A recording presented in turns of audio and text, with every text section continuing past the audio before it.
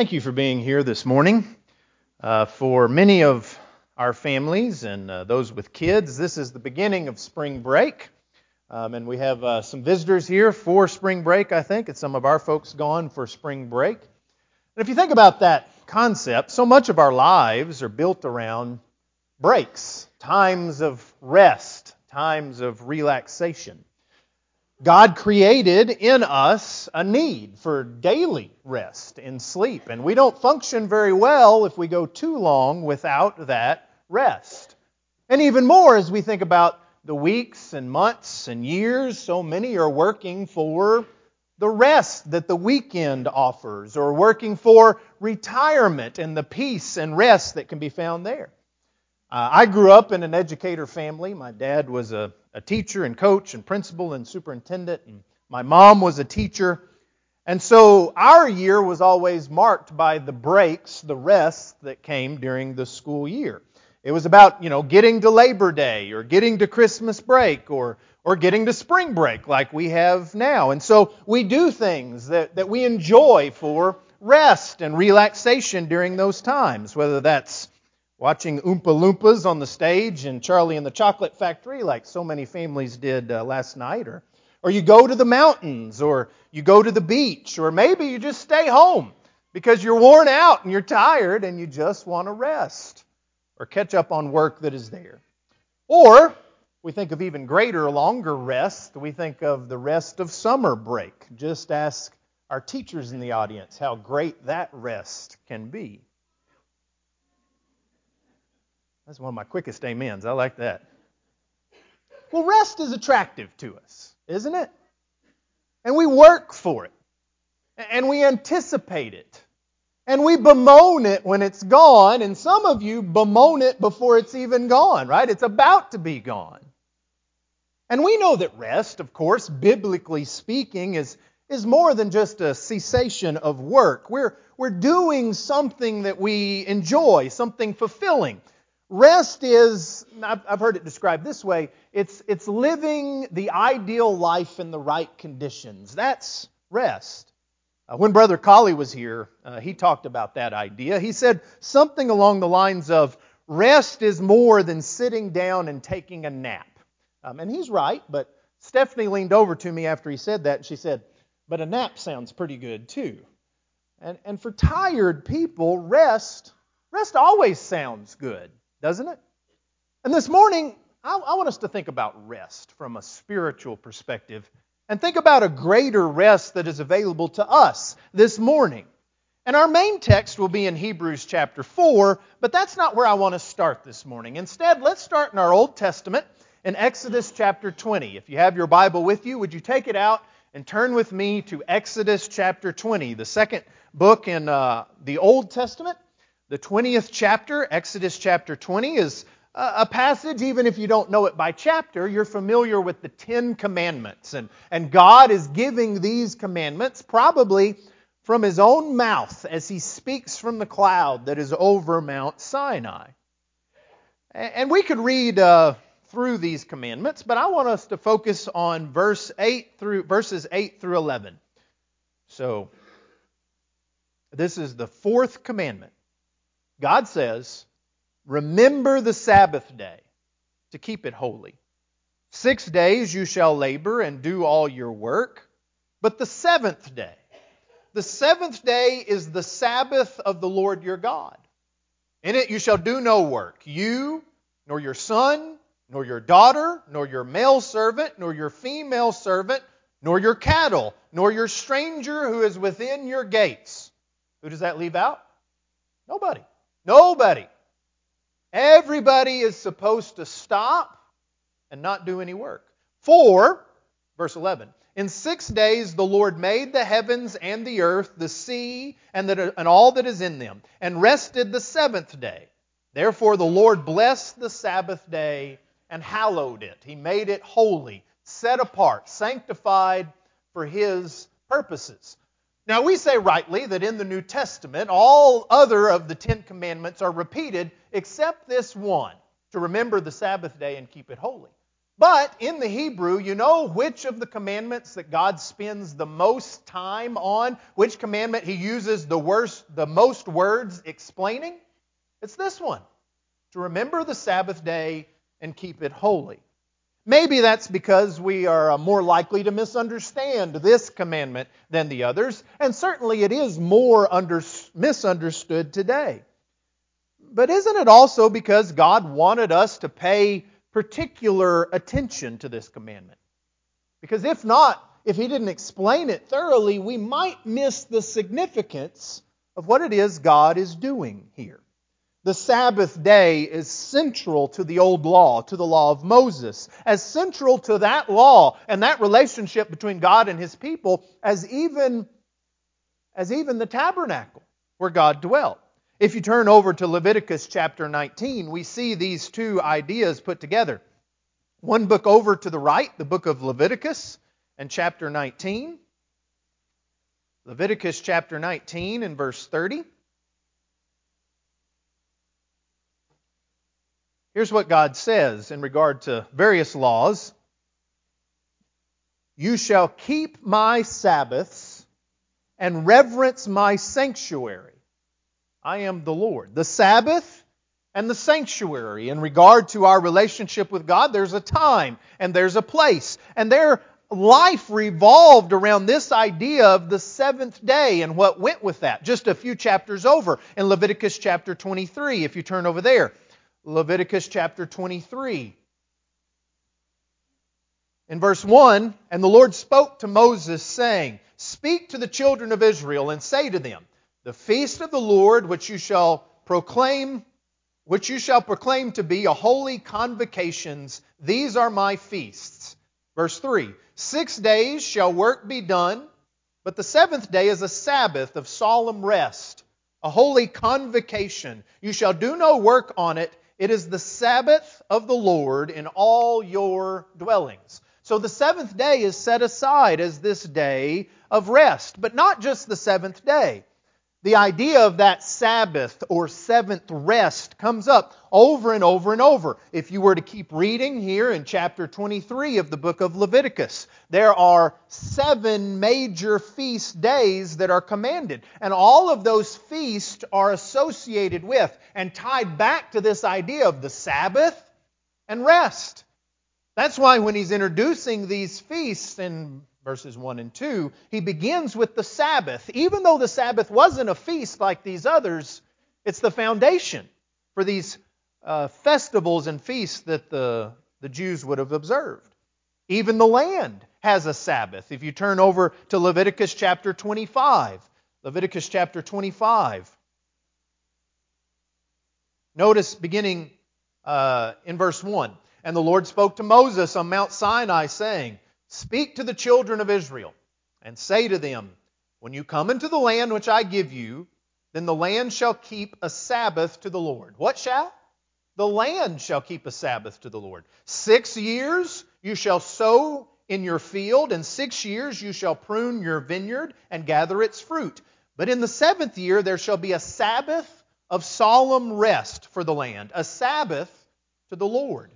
You shall neither sow your field nor prune in your vineyards. What grows of its own accord of your harvest you shall not reap, nor gather the grapes of your untended vine, for it is a year of rest for the land. And the Sabbath produce of the land shall be food for you.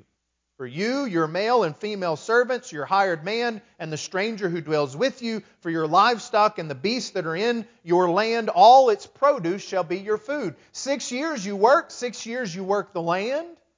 But the 7th year, every 7th year, you don't.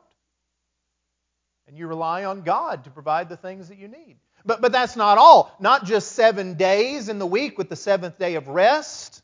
Not just 7 festivals in a year. Not just 7 years with that 7th year being a year of rest. There's also a cycle of 7 times 7, 49 years. And in the 50th year, there is a year of Jubilee. Drop down to verse 8. And you shall count 7 Sabbaths of years for yourself.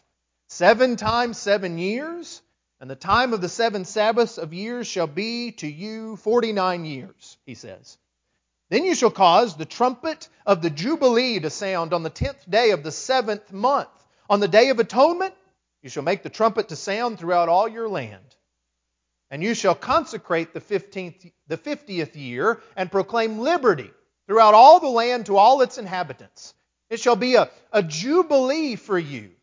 And each of you shall return to his own possession, and each of you shall return to his family.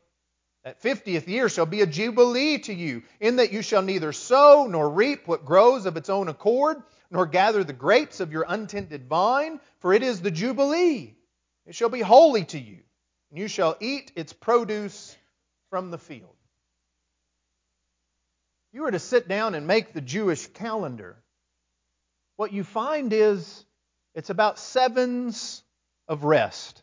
7 days, 7 feasts in a year, 7 years of rest, 7 times 7, the Jubilee. Their whole calendar was built around this concept of rest, and specifically resting on the 7. And we understand that that number 7 indicates completion and perfection. The rhythm of their lives was tied up in rest. And this was something that was unique to the Jews. A Jewish scholar by the name of Nahum Sarna says, "The Sabbath is wholly an Israelite innovation. There is nothing analogous to it in the entire ancient Near Eastern world." No other people did this. They didn't take off years of work. They didn't take off days of work. And certainly they didn't expect for the land to give them things to eat when they didn't tend it and they didn't work it. This was only something for the people of God.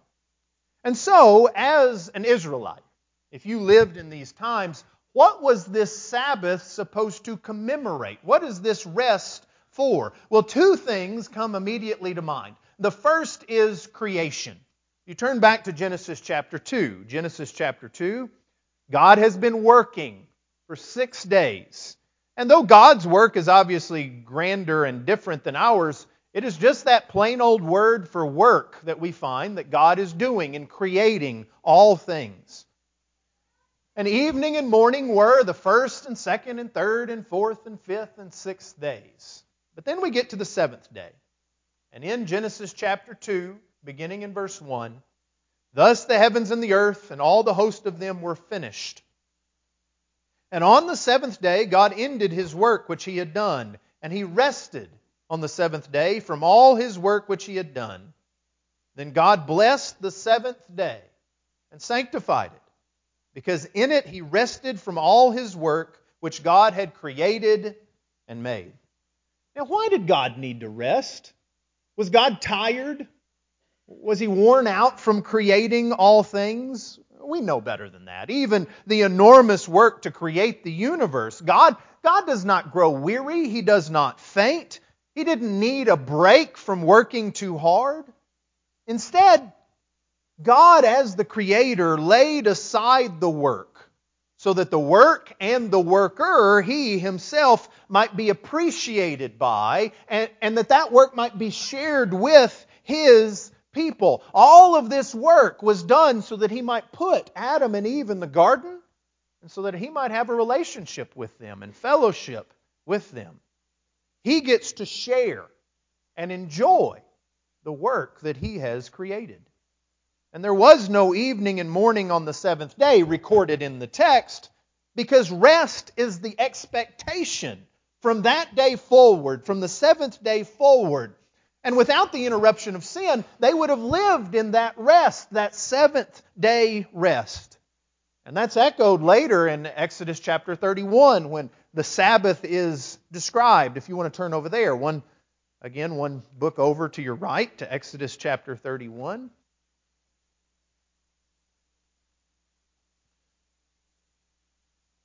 Notice beginning in verse 12.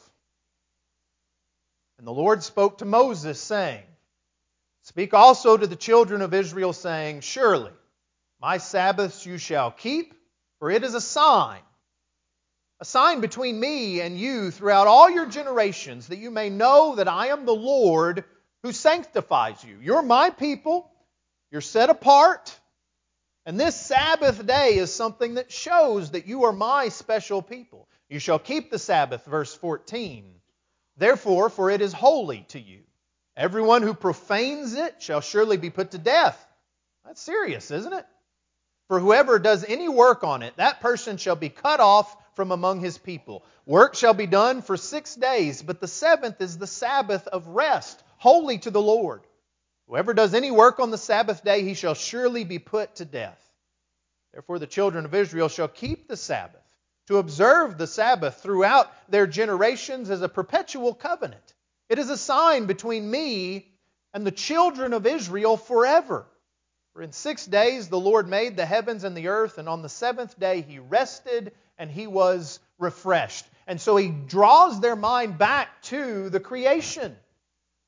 And we need not forget that it's Moses who is writing these things in Exodus, just as he wrote them in the book of Genesis. And Moses is explaining to them, this is why we keep this day, because of the creation and because of God's perfect rest in the Garden of Eden. But the Sabbath doesn't just look back to the creation for them. It also looked back to something much more recent in their history. It looked back to the Exodus. And so if we turn to Deuteronomy chapter 5, the last of these books of Moses, in Deuteronomy chapter 5, as he is recounting the 10 Commandments, there's something slightly different that we find, a further explanation. In Deuteronomy chapter 5, starting in verse 12. Deuteronomy chapter 5 and verse 12. Observe the Sabbath day to keep it holy, as the Lord your God commanded you. 6 days you shall labor and do all your work. But the seventh day is the Sabbath of the Lord your God. In it you shall do no work, you, nor your son, nor your daughter, nor your male servant, nor your female servant, nor your ox, nor your donkey, nor any of your cattle. He's given us even more things that are involved in this rest. Nor any stranger who is within your gates, that your male servant and your female servant may rest as well as you. And remember that you were a slave in the land of Egypt, and the Lord your God brought you out from there by a mighty hand and by an outstretched arm. Therefore the Lord your God commanded you to keep the Sabbath day.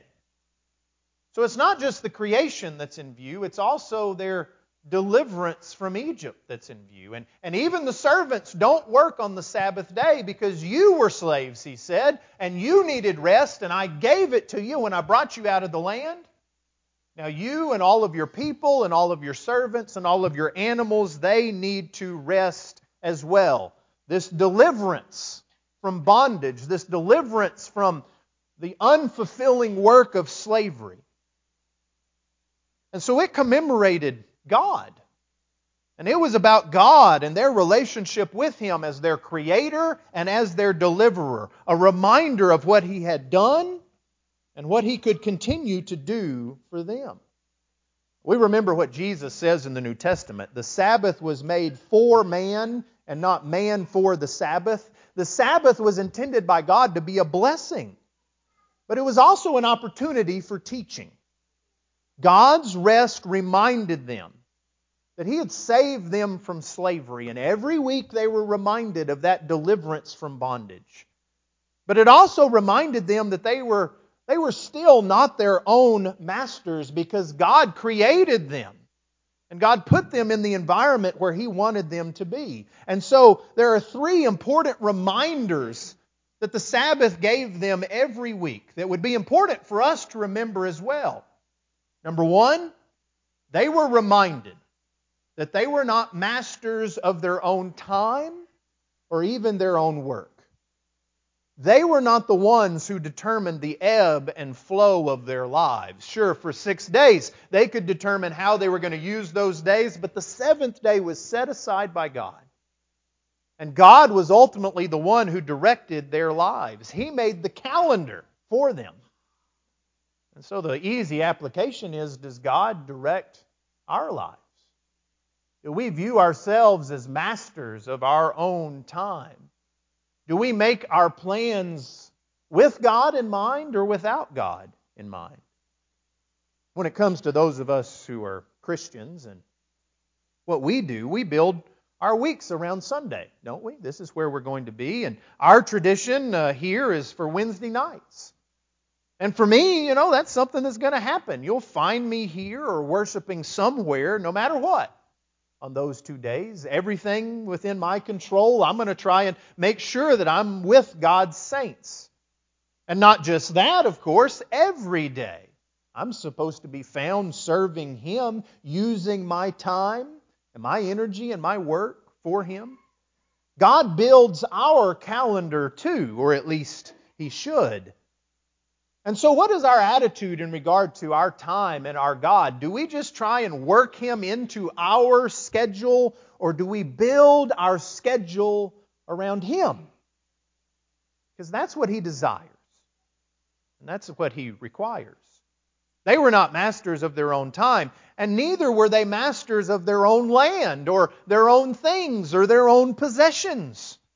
No matter how well things were going or how desperately bad things were, whether it was a time of plenty or a time of famine, they were required by God not to work on the seventh day and not to plant and work in the seventh year for the harvest. And it doesn't matter what else you've done or not done, the seventh day and the seventh year belong to the Lord. He is the Creator, and He is the Deliverer, and He is the Provider.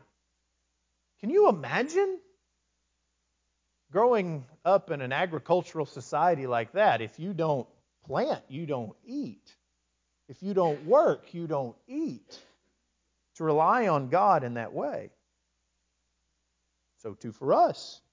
Do we depend on ourselves and trust in ourselves, or do we seek first the kingdom of God and His righteousness, believing and knowing that all these other physical things will be added to us if we seek God first? This was a test by God in some ways of His people. Do you really believe that I'll provide for you if you don't provide for yourself? And this should be our way of life, which brings us to our third point. They were not masters of their own lives, and God wanted to remind them of that every week. Brother Colley was right. The Sabbath day was not just a matter of napping, but setting aside time to think about God and think about His creation. The Sabbath day was not just a day where you could sleep in and not do anything. It was supposed to be for the Lord and to the Lord. It was a built-in time in their life of devotion to God no matter what. And all three of these things require something very important of us. They require faith. Faith in God. That He is the master of time and work and possessions and our very lives. That I depend on Him and rely on Him. Do we have this kind of faith? Well, the Sabbath is a great reminder for us. And yet, having said all of that and talked about the importance of this day and this concept for them, the concept of resting on the Sabbath is not repeated for Christians in the New Testament. Why? Why don't we observe the Sabbath as they did? Well, the weekly practice of the Sabbath and even the other feast and years of rest, those things were just a pointer to something bigger. It is a type or shadow of a greater rest. And throughout the Old Testament, we see other shadows of rest. And this is not intended to be an exhaustive or even an extensive list. You can study this and you can fill up a couple of notebooks worth of notes if you want to look at this concept of rest in the Old Testament. But just notice a few examples with me. In Genesis chapter 5 and verse 29, when we think about the story of Noah, we think about it as a new creation. And certainly that is what it was. But we don't, as often I don't think, read what happens in Genesis chapter 5 and verse 29. When Noah is born, why is he named what he is named?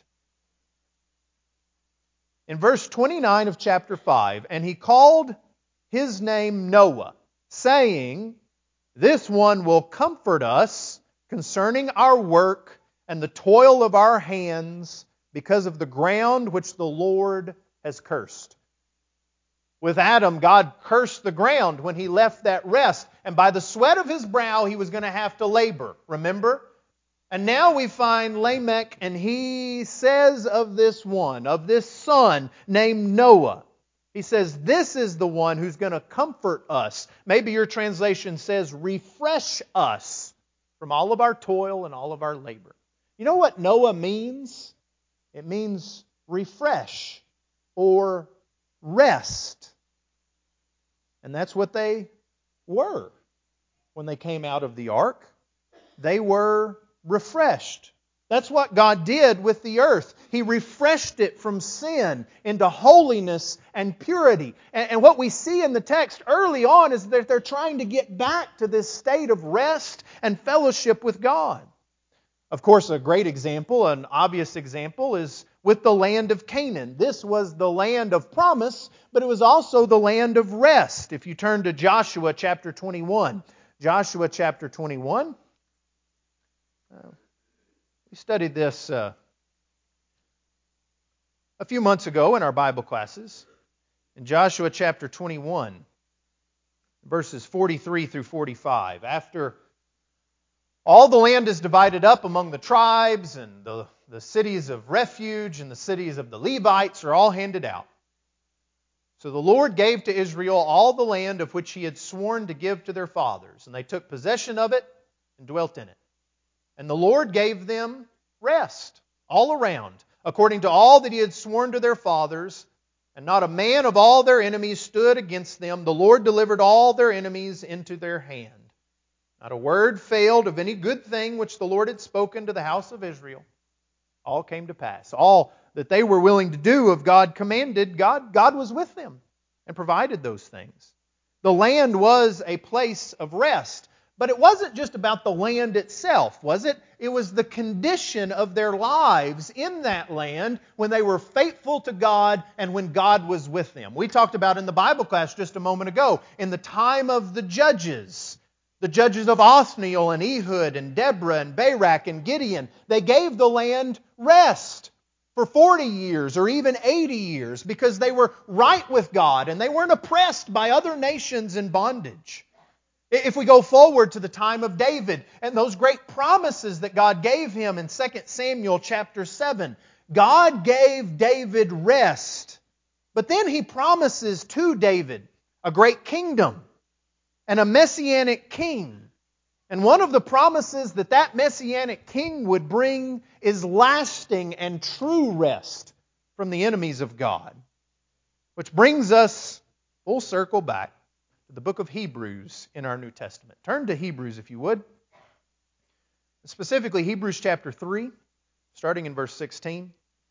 The Hebrew writer, in writing to Hebrews, Jews who had become Christians, he is making the argument throughout this book that Christ is superior to so many wonderful things that they saw and experienced in the Old Testament. He begins by saying that Christ is a superior messenger than even the angels.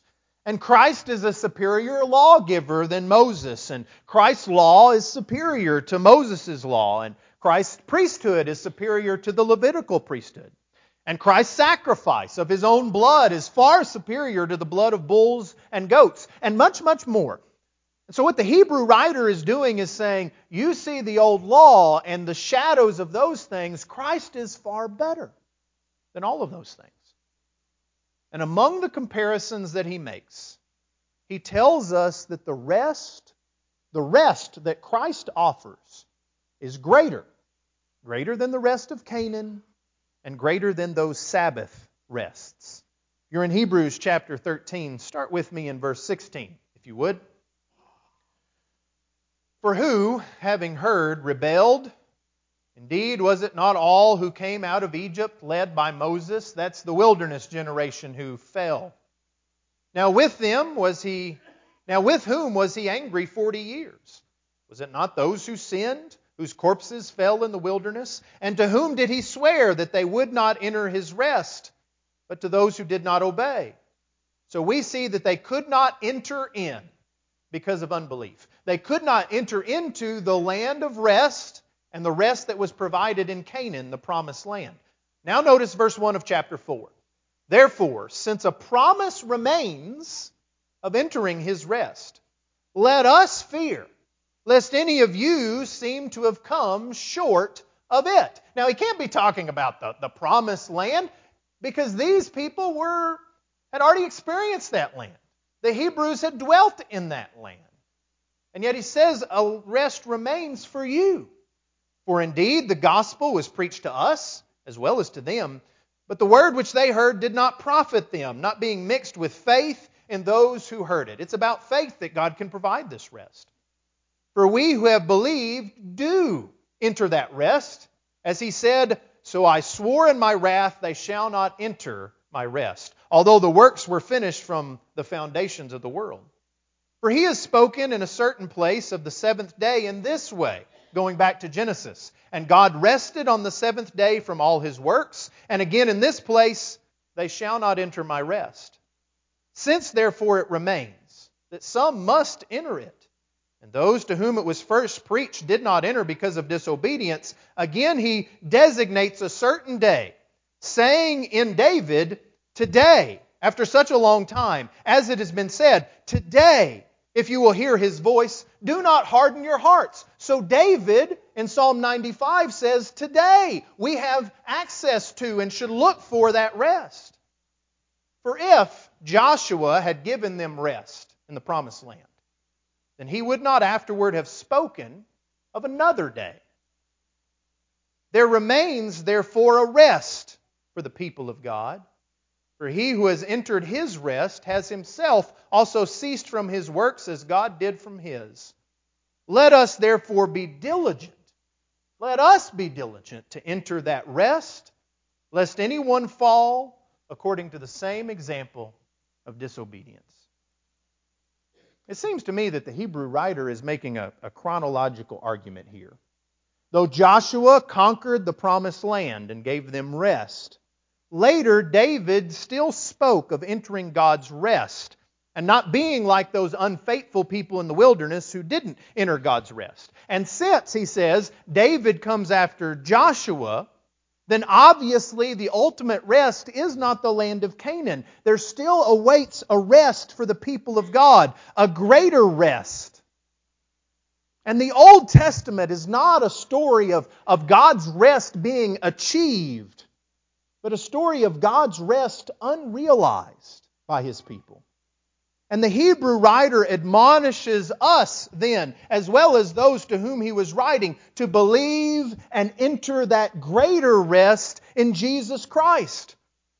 The rest of Canaan, the Sabbath day, the feast days, the year of Jubilee, and all the other rest of the Old Testaments are foreshadowing the final, ultimate rest in Christ.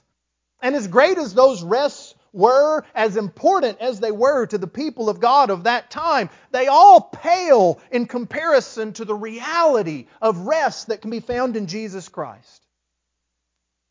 And isn't that what Jesus indicated when He begins His ministry? When Jesus kicks off what it is He came to do? If you turn to Luke chapter 4 and verse 16, as He comes into the synagogue on the Sabbath day and He's about to begin His work on earth,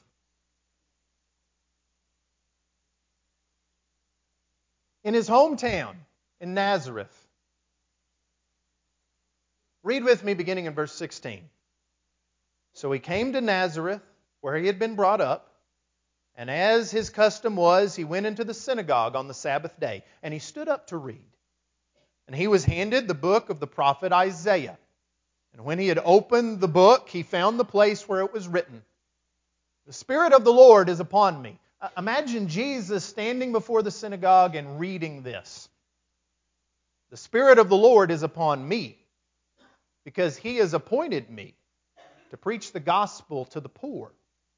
He has sent me to heal the brokenhearted, to proclaim liberty to the captives and recovery of sight to the blind, and to set at liberty those who are oppressed, to proclaim the acceptable year of the Lord." Then He closed the book, He gave it back to the attendant, and sat down. And the eyes of all who were in the synagogue were fixed on Him. We'd say you could hear a pin drop. And he began to say to them, "Today, this scripture is fulfilled in your hearing." Who needs rest if not the poor, and the brokenhearted, and the captives, and the blind, and the oppressed? And Jesus said, "I came to proclaim the acceptable year of the Lord. The true Jubilee is here. And it's here in me. Here is the Jubilee. I'm it," Jesus says. Jesus is the fulfillment of all Sabbath rests. And He is here to deliver people out of slavery to sin and into the provision of His fellowship and rest. And to emphasize the point, Jesus goes about intentionally healing on the Sabbath day. And the Jews don't like that because they miss the true significance of that day and what that day was all about. Now, let me give you just one example in Luke chapter 13. Maybe this is the best example. In Luke chapter 13, starting in verse 10, this is one of many examples we could cite where Jesus heals on the Sabbath day. In Luke chapter 13, beginning in verse 10. "Now He began teaching in one of the synagogues on the Sabbath, and behold, there was a woman who had a spirit of infirmity, 18 years, and was bent over and could no way raise herself up. But when Jesus saw her, He called to her and said to her, 'Woman, you are loosed from your infirmity.' And He laid His hands on her, and immediately she was made straight and glorified God. But the ruler of the synagogue answered with indignation, because He had healed on the Sabbath, and He said to the crowd, 'There are 6 days on which men ought to work. Therefore, come and be healed on them, and not on the Sabbath day.' The Lord then answered him and said, 'Hypocrite! Does not each one of you on the Sabbath day loose his ox or donkey from the stall and lead it away to water it? So ought not this woman, being a daughter of Abraham, whom Satan has bound," think of it, "for 18 years, be loosed from this bond on the Sabbath?" And when He had said these things, all His adversaries were put to shame, and all the multitude rejoiced for all the glorious things that were being done by Him. Jesus is saying, what better day is there to heal someone, to release her from her bondage than on the Sabbath day? And Jesus had more in mind, of course, than just physical healing in doing this. Churchill says, each Sabbath day the Israelites looked back to remember their deliverance out of Egyptian bondage into rest.